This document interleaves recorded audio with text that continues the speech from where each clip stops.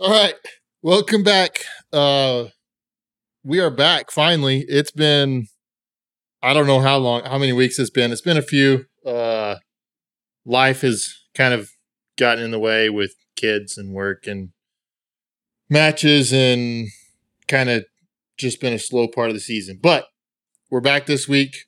We have Area 3 week this week, so we'll be talking about that a bit, which for me, honestly, like Area 3 has always been kind of like the beginning of the second half of the season. Like Area 3 is kind of where you really kind of first start prepping for nationals. I feel like that's like the end of year nationals. Obviously, USPSA kind of screwed a bunch of people over and had nationals in May, but for the other people who get to shoot nationals in October, like I feel like this is kind of like the first match to kind of start. Like you kind of shoot this match and then you kind of see, okay, this is going to be my plan for what I need to do kind of for the rest of the year. Right. Yeah, you shoot this one to get the stupid stuff out of the way, right? You're like, all right, shoot this. Like it's kind of serious, but it's also kind of a joke. And then we'll get serious. Yeah, so I mean that's kind of the deal with Area 3, right? Like it's a bit of a clown fest sometimes. But it's sometimes it's awesome too, right? Like so it's I don't know. So what are you guys expecting out of Area 3? Like so and we need to preface this. This is Sherwin's last year. Like this is his Sherwin's last stand. Which they should have named the match Sherwin's Last Stand, I feel like. But so what are you guys expecting out of Area 3 this year? Okay, well, first, I think before we get talking too much, we need to raise a glass to the Shoot Fast podcast. Oh yeah, I agree. Can't forget that. Cody has hung up his microphone and headset. He has. And good job to Cody for making it as long as he did, and also to committing to more time with the family. So thank you, Cody, for your years of service. See you on the range. Yes, thank you for your service, Cody. Yeah, I'm just hoping that this means that Cody's going to be more available to come on as a guest on our show is what I'm hoping. So yeah, and he brings all his listeners with him. Yeah, exactly. Exactly. We should have just took over his Instagram page. Should have. Right. He would sell it to us. Do you want to pay for it? No, absolutely not. All right. What would it be? What do you think like if you had to put a dollar amount on I don't know what his Instagram page has. What do you think it would be worth? I mean, are we into double digits dollars wise? You thinking like 20, 30 maybe? Yeah, seeing as we wouldn't make a single dollar off of it, it would be, pretty low. That seems fair. We'll offer something to Cody at Area 3 and see what he takes. He might take $10. He's got a little girl. Maybe some diapers. Yeah. A box of diapers. Maybe he'd take a beer or like a 6-pack or something. He's a little kid, maybe like a half a dozen boneless wings and a beer at B-dubs. I mean, might get the trick done. Yeah. It's worth a try. All right, so on to the more important side of Area 3. So on your question of what do I expect on Sherwin's last match, I think it'll probably stay pretty typical to most of the matches there. There will probably be like 10 stages that are reasonably decent stages. There will be 2 that are just kind of like, this is dumb. And there will be 2 that's like, this has something dumb in it, but it's not that bad. Okay. I really don't know. This is only my second Area 3 ever. So the first one I shot was a total clown fest. So I am expecting another clown fest, and I'm looking forward to it. So, wait, you said this is your second one? Yeah. So you thought last year was a clown fest? Yeah. I feel like the only thing that was kind of dumb last year was that like balancing on a 2x4 on its side stage. I thought otherwise it was pretty tame. No, dude, there was a gimmick or something on every single stage. There was something on every single stage. Yeah, but last year was tame. Like Yeah. last yeah. year, Okay. last year was not one of the more infamous Area 3s for sure. So Okay. Yeah, I mean, I get that from seeing videos from previous years. There was some crazy stuff, but I mean, I'm not expecting it to be tamer than last year, I guess is what I'm saying. I'm also expecting it to be miserably hot. it's not. Yes. It's not going What? to be. It was hot here this weekend, so The always high worse. for Saturday is 79 right now. What? what? There's a chance of rain, but the high, yeah, in Grand Island, let me look. The Dude, it high has been the high on Saturday is stupid hot 79, here. the high on Sunday is 82. The high on Friday is 86. You watch it turn off cold enough that I'll have to like go to Walmart and buy a sweatshirt or something. right. I mean, the low is 66, so I'm sure you're fine. Bring that a would rain be jacket. amazing. There a couple years ago, it was cold on the AM squad. It was like 40 or 50 degrees in the morning. That was last year. Last year was really cool. Like shooting on the afternoon schedule last year was great. So I am really excited. He's on the stage diagram. Like I have loved the car stages the last 2 years. Like those have been some of my favorite stages like ever. Just because it's so unique to like get to shoot in and around cars and stuff. And the stage diagram this year has like 20 cars on it. It looks like a highway with just, it's like The Walking that. Dead. Like Yeah. that stage looks like it could be really cool. The memory stage looks like one of the worst stages ever designed because it's 32 round. It's 32 targets, one shot each. And based on the stage diagram, which again, we're just going off stage diagram, they're all set at the exact same distance with just walls kind of separated. So if there's any sort of like you have to come here and count back 3 targets and shoot these and come back, like that one could be a nightmare just to figure out. I predict that stage will be like last year and that everybody will be stacked up on that stage trying to figure it out when we're trying to walk through. And it's going to be nerve-wracking and give me a lot of anxiety. Is there anybody that thinks a memory stage is interesting? I've never like walked up to one and been like, "Oh, this is interesting. Can't wait to shoot this." I think there is a fine line, right? Like if there's a little bit of memory to a stage, like kind of like the stage at the Bighorn. the Bighorn Classic, yeah. Like there was a Where you're little bit of remembering, memory like- to that one, but it was still pretty interesting. Like the memory where it's like this one random target that don't forget to shoot. I don't mind.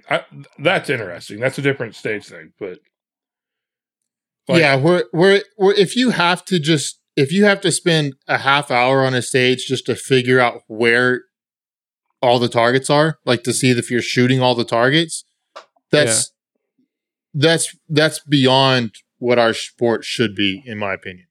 Like because then it's not like it has nothing to do with shooting. It's just, do you have enough time to sit there and figure out the stage? And that's to me, that's just kind of beyond stupid.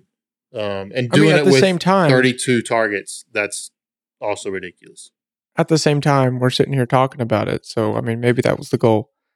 But yeah, I mean, I spent in excess of 30 minutes on it, and then I ended up shooting Jeremy's plan. So I never figured it out.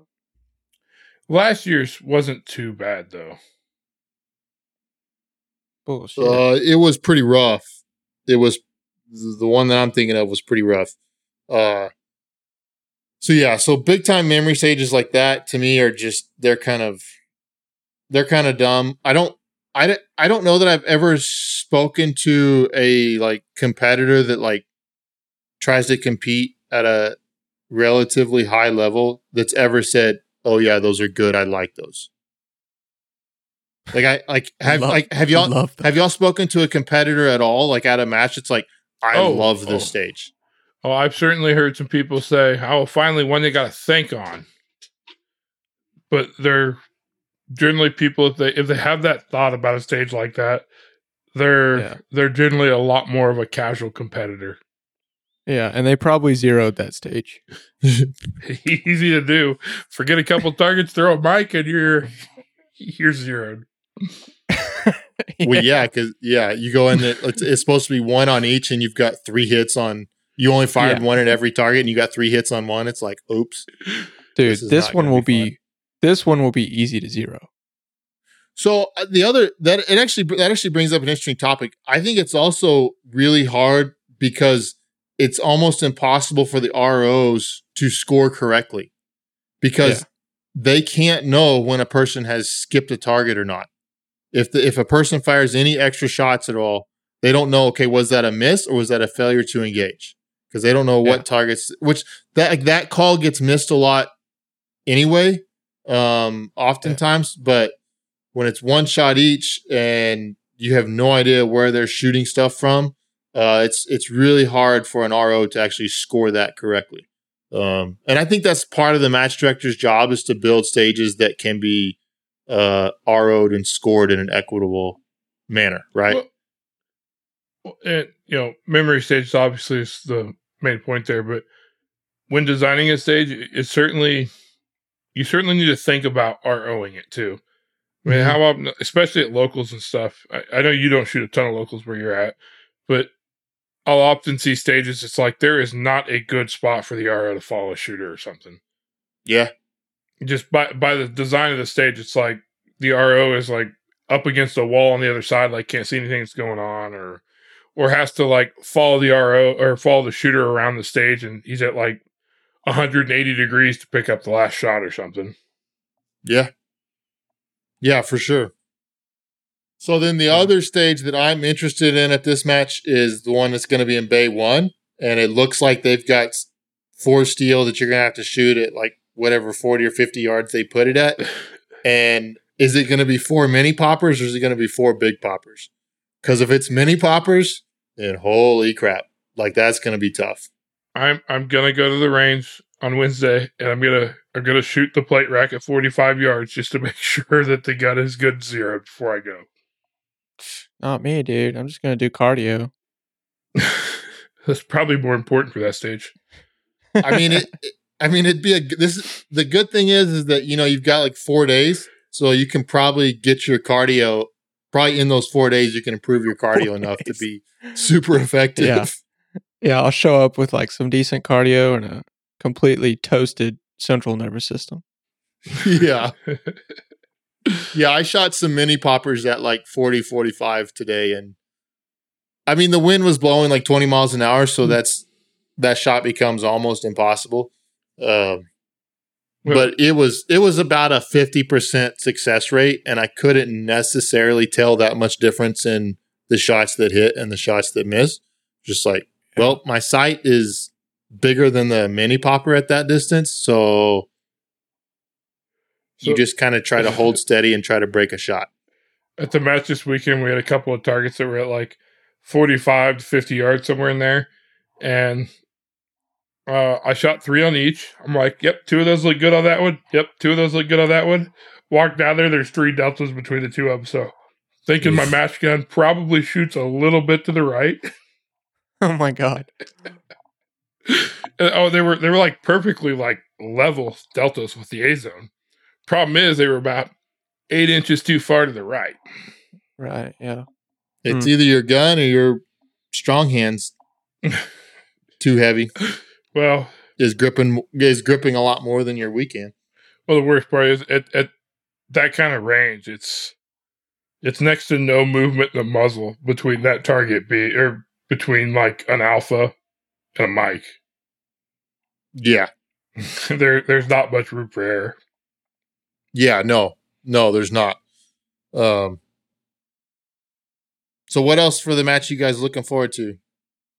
I don't think we can even access the squad list. We normally have done kind of predictions in the past, and I don't even know who's shooting the match. So I can't go through all that. Limited is stacked. Limited is always stacked. At this match, Limited it is. Limited is really stacked at this match. Yeah, I mean, you've got me. Right. That's basically what I was saying. Yeah, we weren't talking about anybody else. Reed is showing up, so get ready. I don't know if people can hear me laughing, but I am laughing at that. So we'll stop laughing. Get serious, Jeremy. I am serious. I think you can still access the squad list. I'm gonna look real quick. So I'm really looking forward to.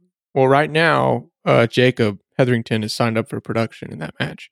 So I think I Sal really was signed hope- up too, right? I didn't see Sal. I think you and Hetherington are the only production GMs when I looked. But yeah, if he shows up, I'm super looking forward to that challenge. Yeah. So yeah, that's what I'm thinking about. I saw that there was a pretty good number of people registered in production. You can't see the squad list anymore, but by divisions, though, what was at least nice was that there's 54 people registered in production. So at least there's a decent production turnout. Yeah, I mean, I think there was like eight or 10 masters and 2 GMs. 2 GMs, 5 masters. 5. Okay. Reasonable. I feel like But, Limited the main probably thing is has like that 6 or 7 GMs. Open and limited. So limited has 9 GMs. Open has 12. Carry Optics has 11. So all the That's crazy. most of the production people have switched to other divisions now that Nationals is over. Yeah, Probably, that's yeah. certainly something I was worried about seeing with such an early Nationals, is that the attendance dropping off. It's a good way to kill a division. Yeah.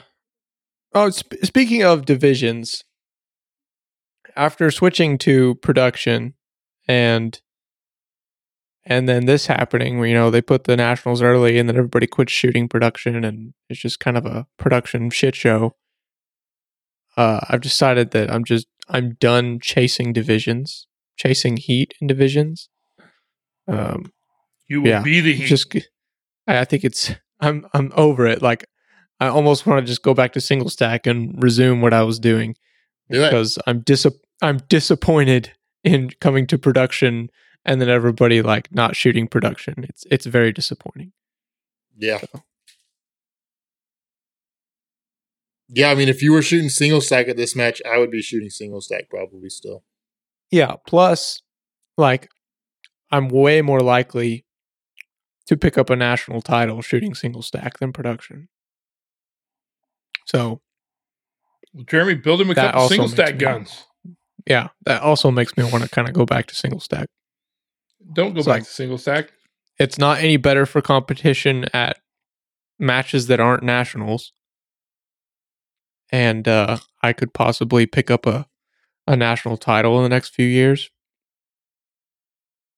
Or it's more possible, I think, in my head.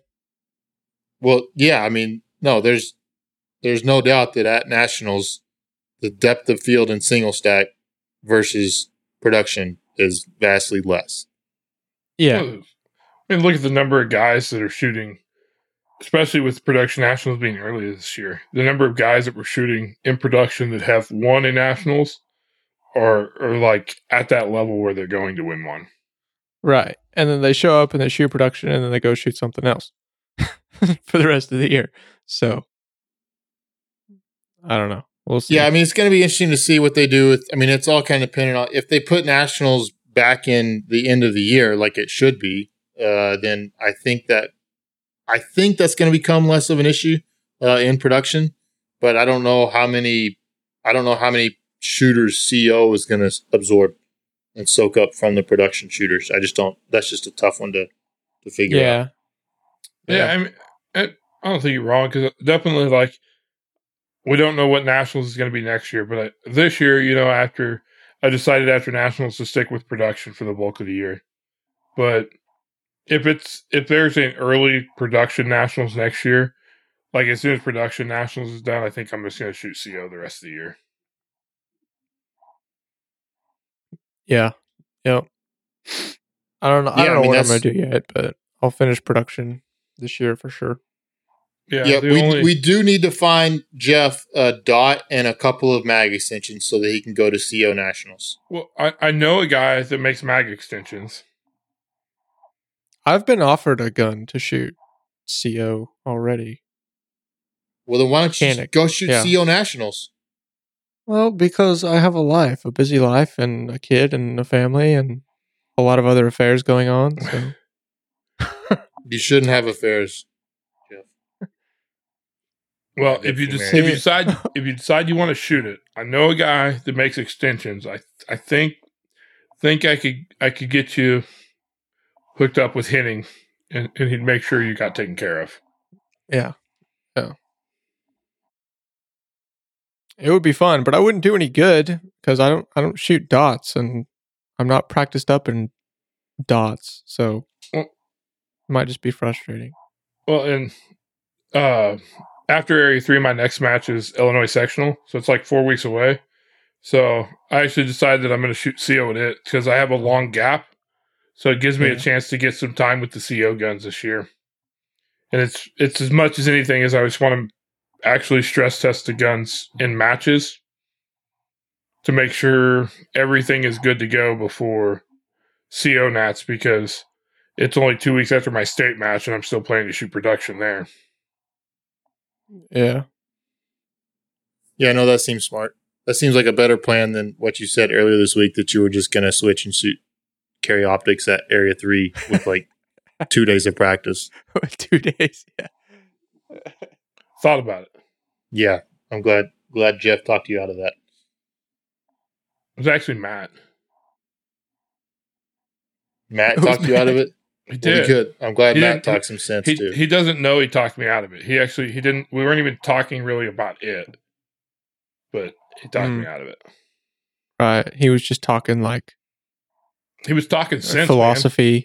Yeah, he was just talking sense on life in general, and you're like, Matt's so right. I shouldn't shoot CO. Dude, he gave me investment advice, like helped me finish my basement, and just all kinds of advice. Right. I believe you. I've done the same thing from Matt's words of wisdom. What next, Jeremy? Well, I mean, just back at Area 3, the only other thing I'm looking forward to at Area 3 is we're going to get some good Mexican food. I assume either I don't know if we're doing that Friday night or Saturday night.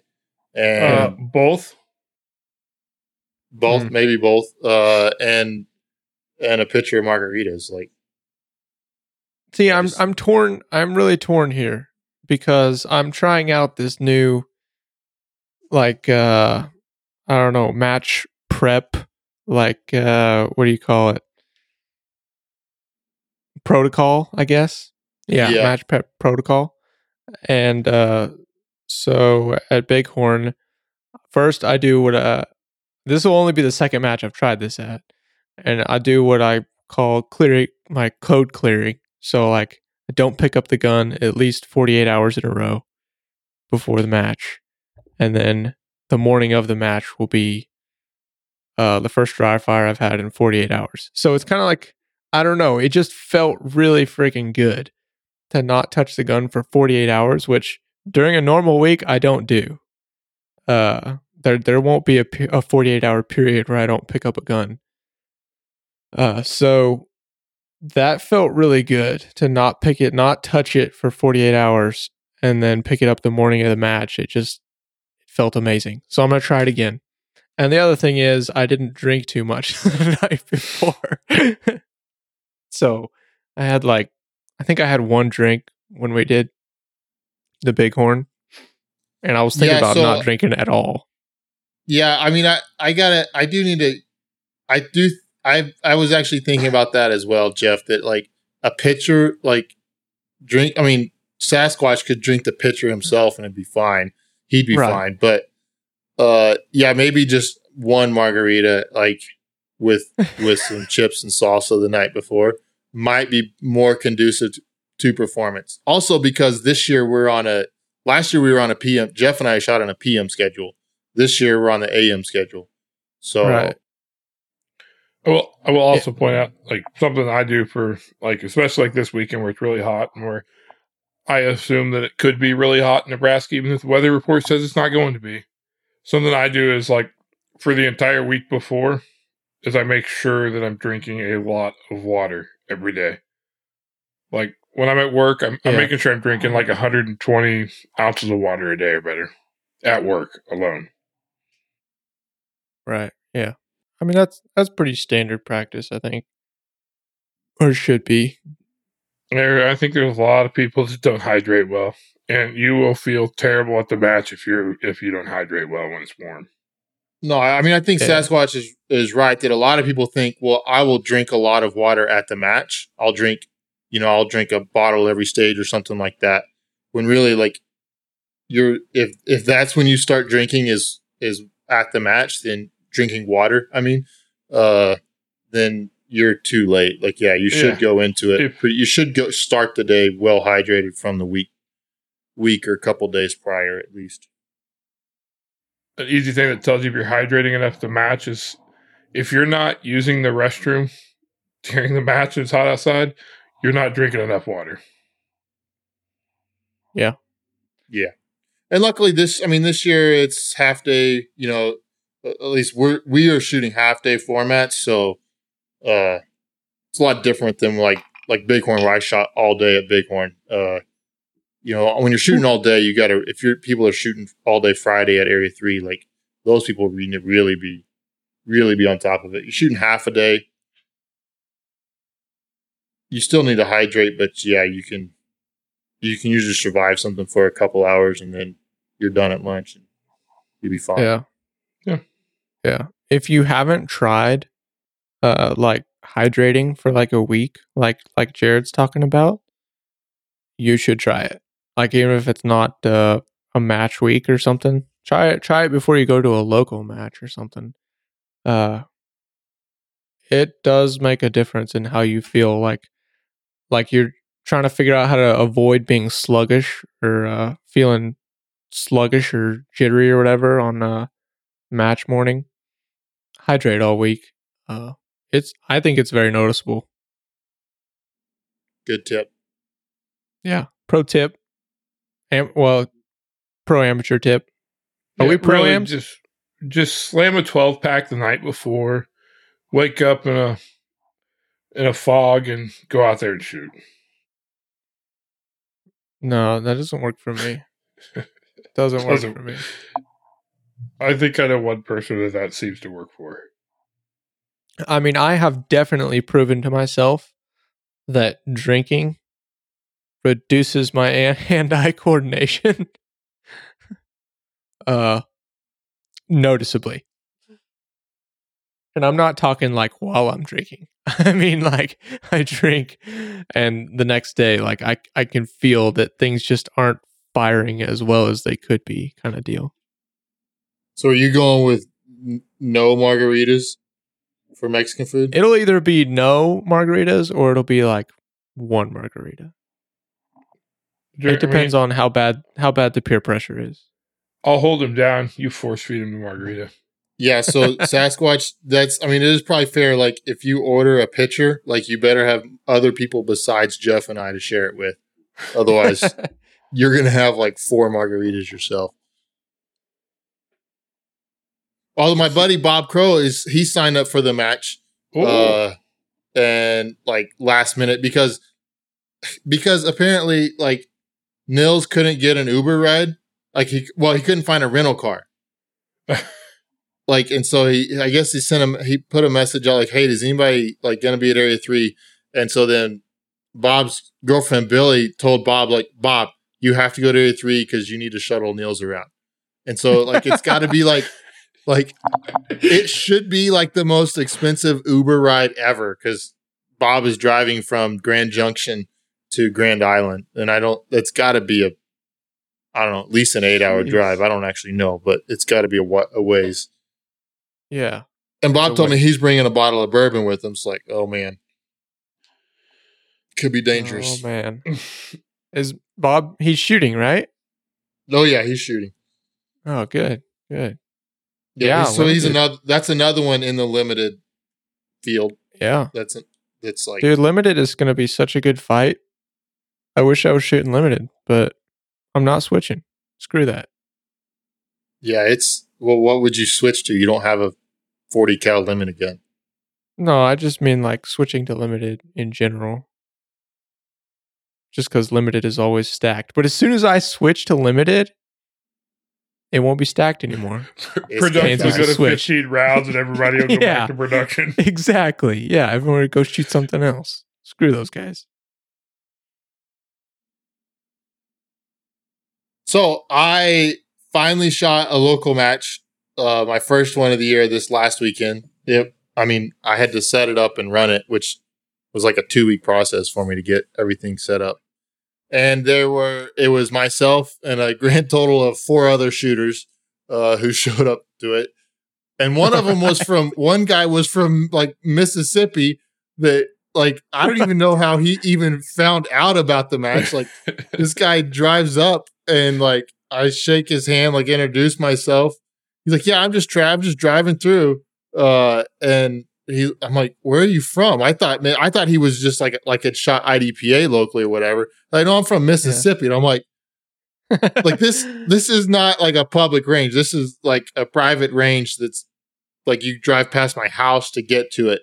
I don't own the range, but you still like, it's like, how did you find out about this? But he did. And so it was, like, I'm glad he did. It was 5. I mean, me with 4 other people, it was at least enough to feel like a squad. Yeah. Like if it had been like 3 or 4, I feel like it would have just felt like a practice session. This was at least kind of felt like a squad. And the other shooters were good enough that like I had a strong hand weak hand stage and I had a miss on it, and so I didn't win that stage. Like so, like it was, there's some good shooters, which is good. Nice.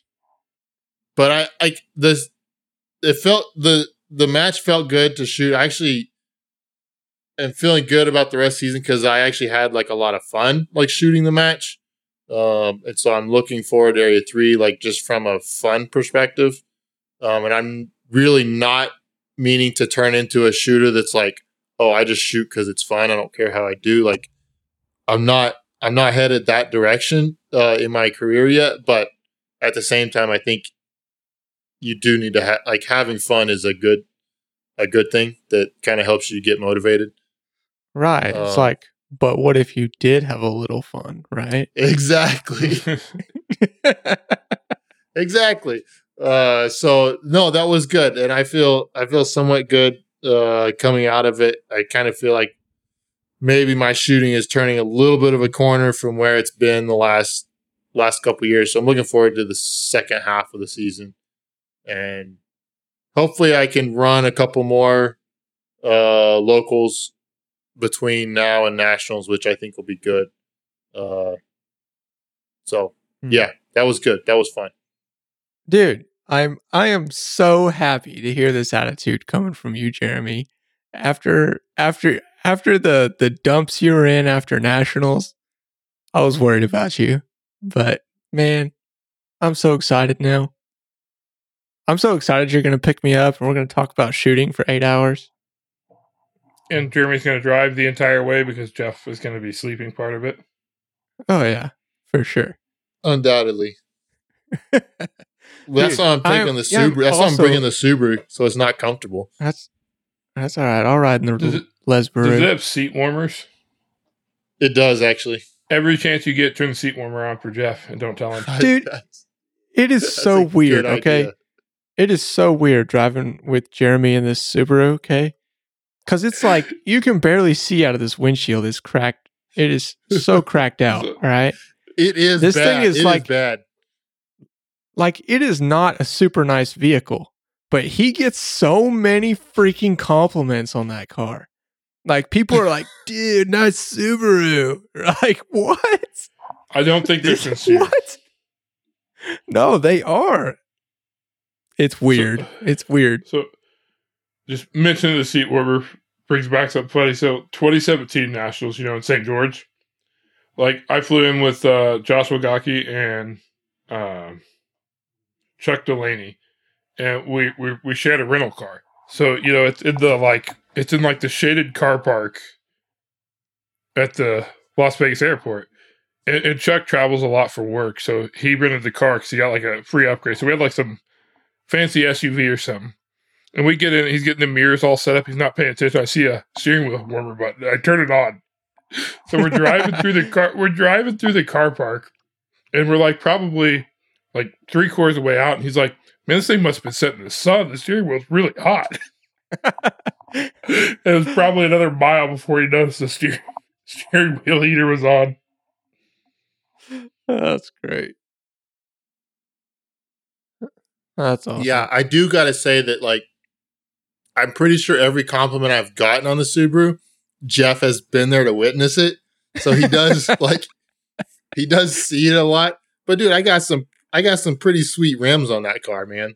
Like, I mean, that's all it has going for it, though. It's got a lift too. What, like a 1/2 inch lift? No, it's 1.5 inches. Right. Okay. I mean, that would be aesthetically noticeable for sure. And it's got 29-inch tires versus factory's 27, so there's another inch of lift off of that. So it's basically 2.5 inches higher than factory standard would be. Well, people love it. I mean, yeah, you're like the people's champ when it comes to Lesbarus.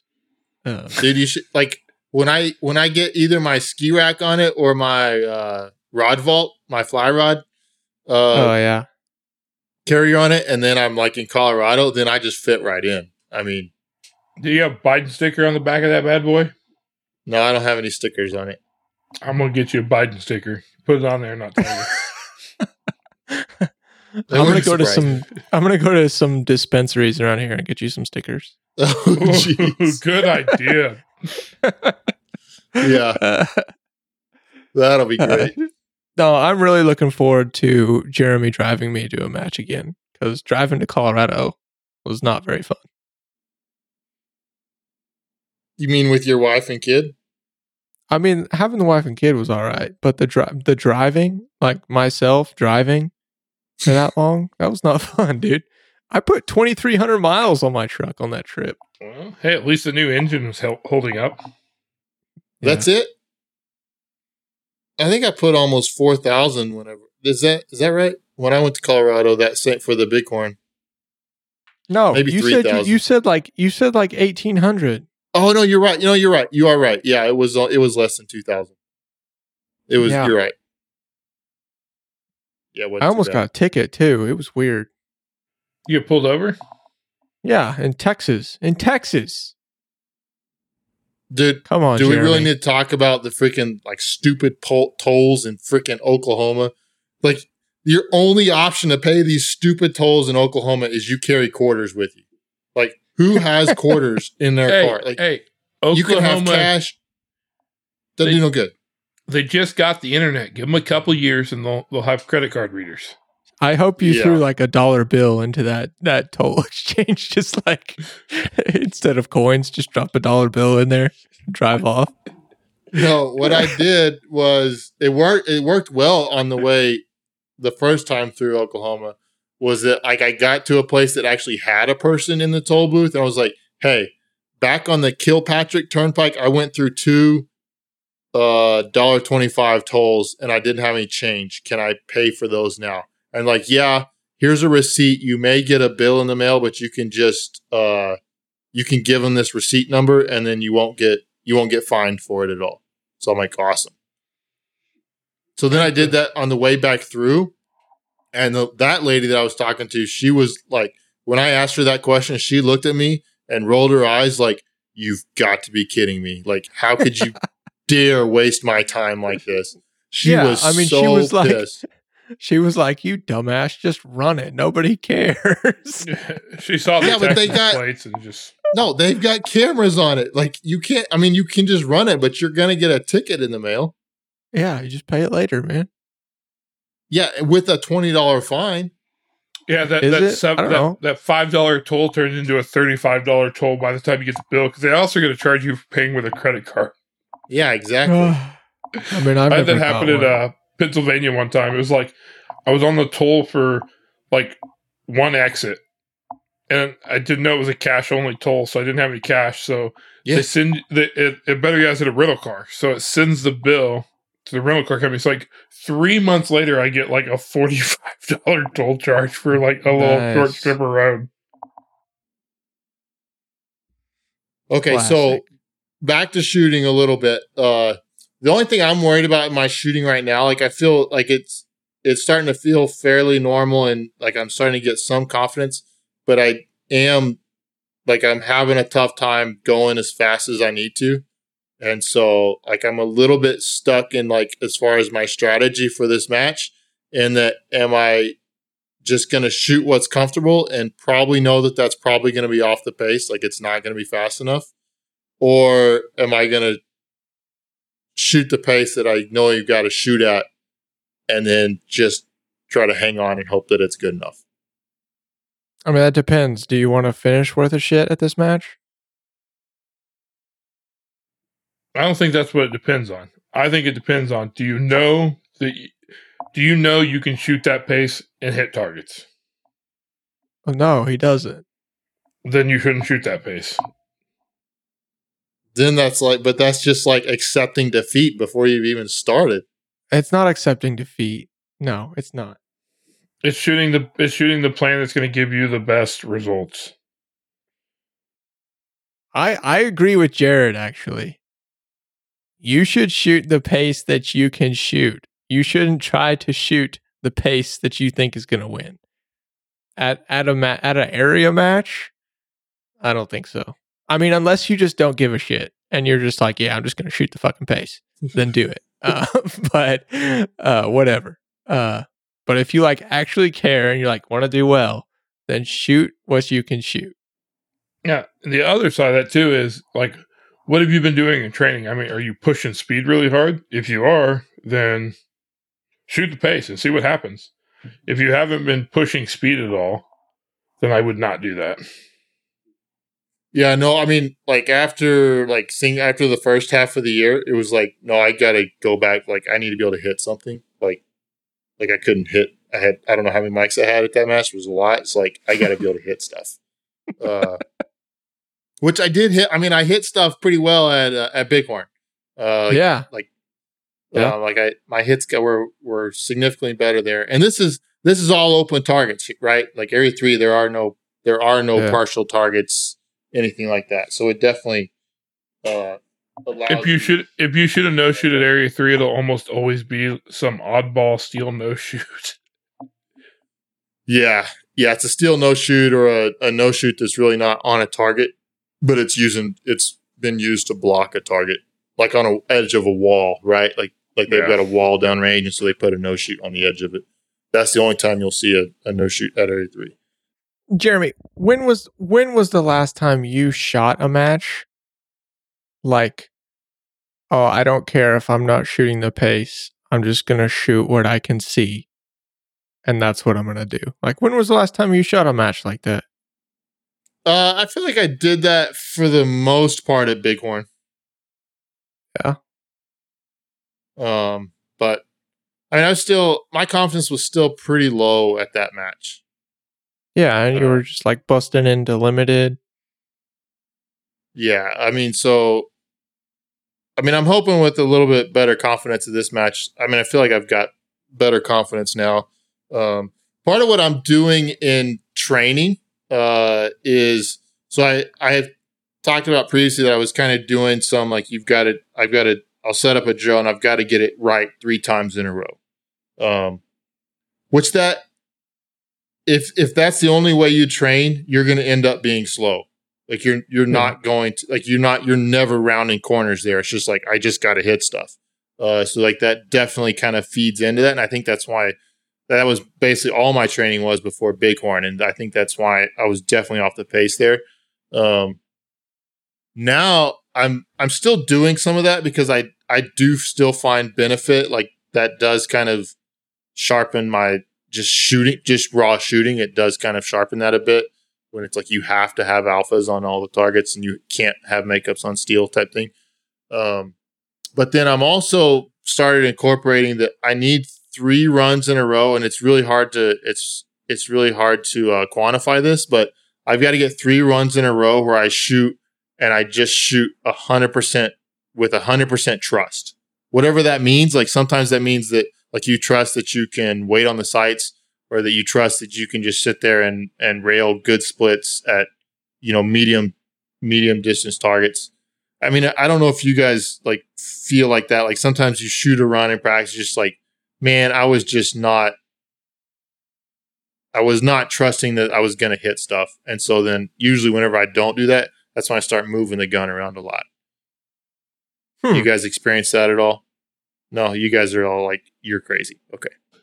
Well, just one thing I think I've talked about on the podcast before. One thing I'll do sometimes in practice, especially when you're talking like a drill like that, like I will shoot it like cold one time, see what the hit factor is, and then I will just try to push that drill as fast as I can.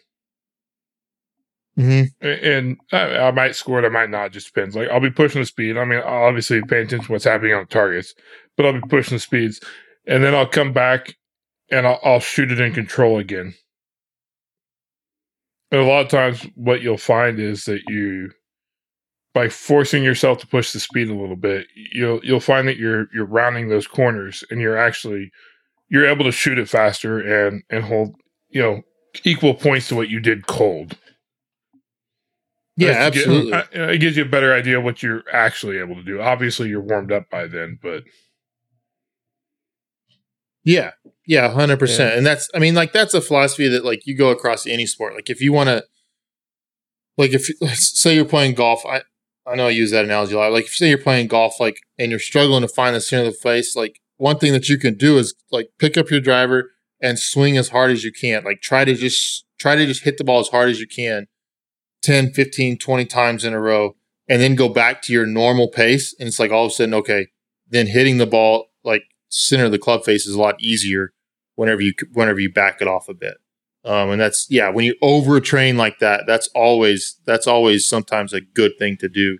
As long as you're kind of paying attention to stuff.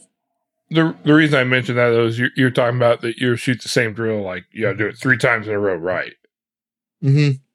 Maybe change it up a little bit, just hammer it as fast as you can 3 times, and then just shoot whatever is going to give you a good result 3 times and see where it actually is. Yeah. And that's, I definitely have like right now, my practice sessions aren't just what can you do it 3 times in a row at. I still do some of that. Sometimes it's just go all out. And one thing that we did, so after the match, this local match finished, I had kind of a stage set up and I said, okay, we're just going to basically, there were 5 positions that basically had 2 targets each. A couple of them you could shoot on the move. The other ones were like the targets were like 20 yards and the other ones were closer. But so I just said, okay, none of this is for the match. Anybody that wants to do it, like I'll run the timer as many times as you want to go. Which just raw time is the only thing that matters. And the only penalty that you can get is a miss adds a second to your time. So it's just how fast can you go? So I ran it last. I went last and a guy had run it. He'd run it in like 13 seconds, like 13 flat almost. And I was like, okay, I think I can go under 10 seconds on this. Just kind of I think I can go under 10 seconds on this, and that will give me 3 misses to deal with. So get up there and just blaze on it. And I wasn't under 10 seconds. I was like 10:90 something, but I only had 2 misses, so I ended up, winning. But like one of the guys said, he's like you shoot better when you just let it hang out like that than you do like when you're trying to like shoot good. And I think there is some truth to that. But I just like, there is some truth to that, but the wheels can come off, right? Like if I'm not really tuned up and trained up, the wheels can come off. And I don't know if I'm tuned up and trained up enough that the wheels won't come off. Yeah. So. Yeah. I mean, I guess everybody's different. That's what it comes down to pretty much. Because I'm not ever shooting at that pace. I I'll practice at that pace. But at a match, I'm never shooting at a pace where like the wheels are going to come off. It's not worth it to me. The only time I'll do that is at like indoor matches on Tuesdays. I'd say I haven't done that in a while. Definitely have shot that way. And that, that may be of what part of got me to where I am. I don't know. But I definitely practice there, but I don't know, the shooting better when you're pushing that limit, like at a major. I don't know. That wouldn't work for me. But everybody's different. Yeah, and I definitely do. I mean, I do think it's an individual thing because, like, I look at Sasquatch and I look at his like match results this year, and I would say, okay, Sasquatch, you're saying you only do that on a Tuesday night. I think you need to do that at Area 3 because your normal match pace is too slow. Like that's been what it's been all year. You've just been like the hits are fine, like everything's there. I mean, you did you had some stupid stuff in nationals, right? Like I'm putting that stuff aside, but you're too slow. And so I think you need to put the hammer down because I think you could shoot better if you put the hammer down. Yeah, I don't think you're wrong. It's hard to break that speed, but this year I would describe my shooting has been very up and down this year. Like when I'm shooting well, I'm shooting the best I've ever shot. When I'm not shooting well, it's been rough. But which is a good segue into the last thing I want to talk about tonight. So on this weekend, I shot Free State. And like my shooting portion of the match, I really wasn't too upset with. My shooting was overall pretty good. I mean, yeah, there was a couple of little bobbles in my shooting that certainly cost some time, but overall my shooting wasn't too bad. Pace was good. Points on normal stuff was reasonable. I had a little trouble on long range stuff, and I had a few other small things. But like when I came away from the match, what bothered me was it's kind of like normally if I don't shoot, if I don't finish well or don't feel like I didn't shoot as well as I should have, I'm generally pretty disappointed in my shooting. Like really like fired up by it. Like, man, I'm going to go train on Sunday because that shooting was awful. Like I need to work on that. And when I finished, I didn't really like the best way I could describe it is I didn't care, which bothered me. Yeah, that's a problem. And I was debating maybe just switching it up and shooting some CO rest of the year. And actually, where I don't know that Matt probably doesn't yet realize that he convinced me not to, is I was chatting with him today, and he's like I think you're putting that feeling on yourself because I was feeling kind of defeated on like production. Just that match was pretty tough. It was definitely a really tough production match, and the winner shot very well. And last couple of locals have certainly had some stages. It's like, man, this kind of stinks for a 10-round gun. And the point Matt brought out there, what I gathered from what he said is, it's like you're putting that on yourself. You're thinking the negative side of it. It's like you're not wrong. Well, so I dry fired after I ate dinner tonight, and I probably had one of the better dry fire sessions I've had this year. Like reloads were on, gun was moving around well, sights were stationary coming into position. It's like, it brings up a good point to me. It's like how important your mindset is in the match. Like if you're hammering here, focusing on like the negative stuff on something, like it's not gonna go well. Yeah, and when it's not going well, it's really hard not to dwell on the negatives.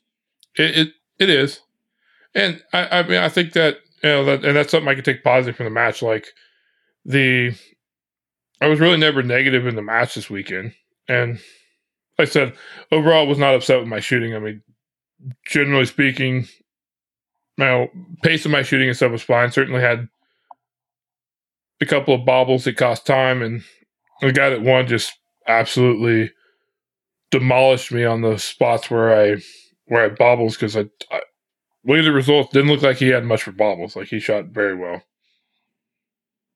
Yeah. The guy that won, we shout him out, Stephen Lutman. I mean, Yes, Stephen he's Lutman. And he's been good shooter.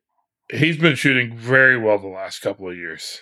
Like, he's definitely gotten a lot better in the last couple of years. I mean, I think he was like 10th at Nationals last year, and I'm pretty sure he was top 10 this year. I think he was like 8th or 9th this year. Like, he's been shooting very well. He's very good. He's not just like some random local guy. I mean, he's a top super production squad shooter. guy. Yeah. Yeah. If he's top 10 in Nationals, and he's super squad. Yeah, no, he's very good. And he absolutely destroyed me at this match. Yeah, so Area 3 is your last production match of the year, right? No. I'm only shooting CO through August. So I want to shoot production at my state match. Oh, okay. So I'll switch back to it and shoot there. And I'll try to shoot my limited gun in a couple of locals this year too. I've got to look farther out in the season and see where I've got like a week or two of space to just shoot it. But the reason I'm doing CO for August after Area 3 is just because I have 3 weeks before Illinois sectional. So I've got some time to actually put some locals on it, shoot some practice sessions, and shoot a major with the guns. Jared, I'm so proud of you, man. I'm so proud of you. I feel like that was the most vulnerable thing you've said on the podcast. You're just like so honest. It's so good, man.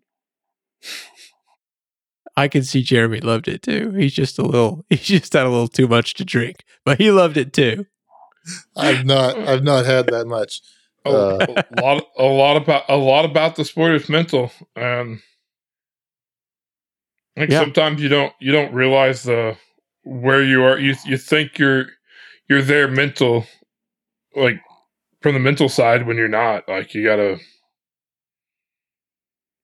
watch what you're saying, what you're thinking as well.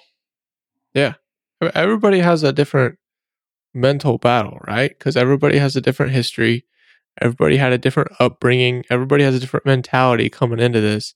So where you need to be at mentally to do well in this sport is probably a little bit different for everybody. So finding your place in this is, I think, one of the biggest journeys. But I'm gonna shoot very well, Area 3. Gonna make sure the guns hit 45-yard mini poppers, and I'm gonna shoot well. Right? Yeah. Yeah. That. I look forward to Area 3. I'm gonna rip. Well, fun. Good. It's always a fun trip, regardless of the stages. It's a fun trip. Yeah. Yeah. We'll have a good time. Jeremy's wanting to hit the golf clubs too. Yeah, I'm bringing golf because we're shooting like Saturday. We'll be done at noon or something like that. The weather's supposed to be like high 70s. Like, what are we gonna do? Go to the hotel and just sit there? No. Yeah, rest up. Can I go break your golf? Use your golf clubs too. I'll bring one that you can use. I'll bring a Sasquatch approved one that, like, if you break just a driver for everything. Yeah, it'll be like an old wooden driver. You can't use my new. Jared cannot swing my new driver. Yeah, that probably wouldn't be a good idea.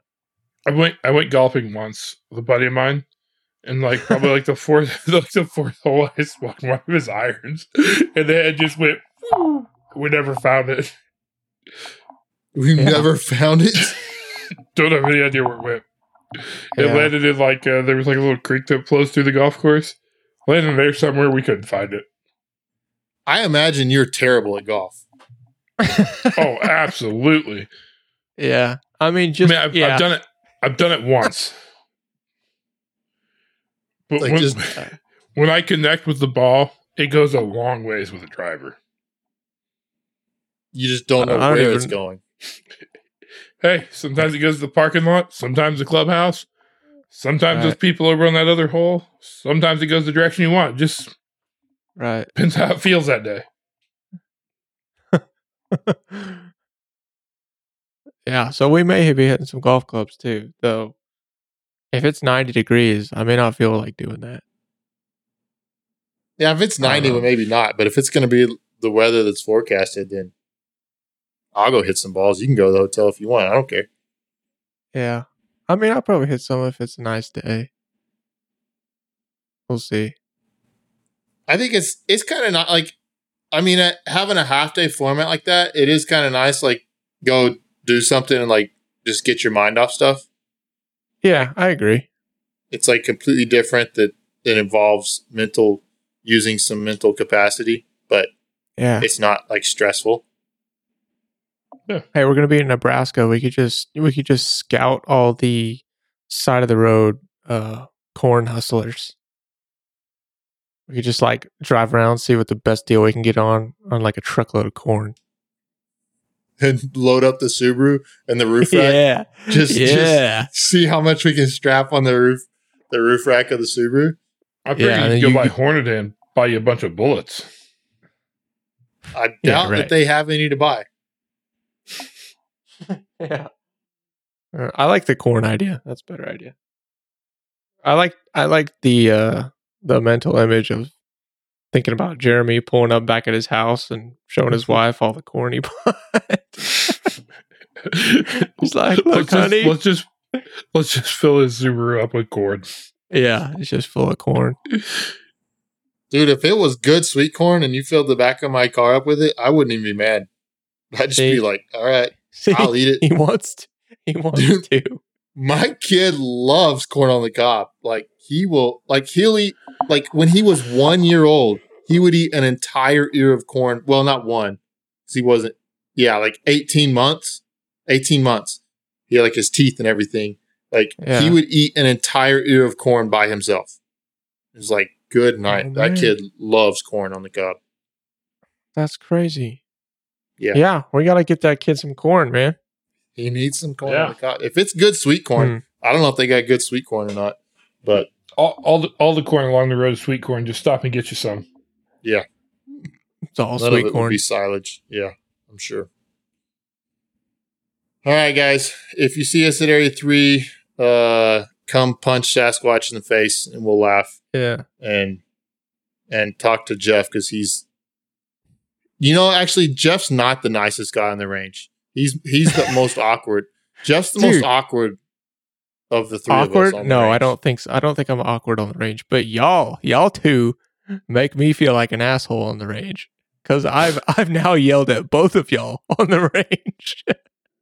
if anybody does come up and punch me, just know that it will not be in vain. I will open hand slap Jeremy as hard as I can without warning him ahead of time. I'm not scared. That big old hand will be soft and cushiony. It'll be fine. Yeah. I'm telling you, Jeremy, it ain't soft. It ain't soft. I mean, I know you want to. It's not soft. It's not. All right. Oh, but yeah, come up and talk to me. I like talking to people on the range. Come talk to Jeff, and we'll sit back and just see how awkward he is. Because Jeff's a nice guy, but he doesn't do well with big numbers of people. Was from Oklahoma, a town of like 6, and he was homeschooled. I mean, what do you expect? Yeah, he's not the extrovert like me. Exactly. Yeah, from Canyon. Yeah. Yeah. We should try to do some live talks, like if we can.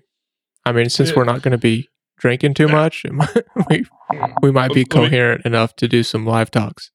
Let me guess, you guys are in like the like Minute Inn or something? Jared, do you really think we've booked a hotel yet? Come on, man.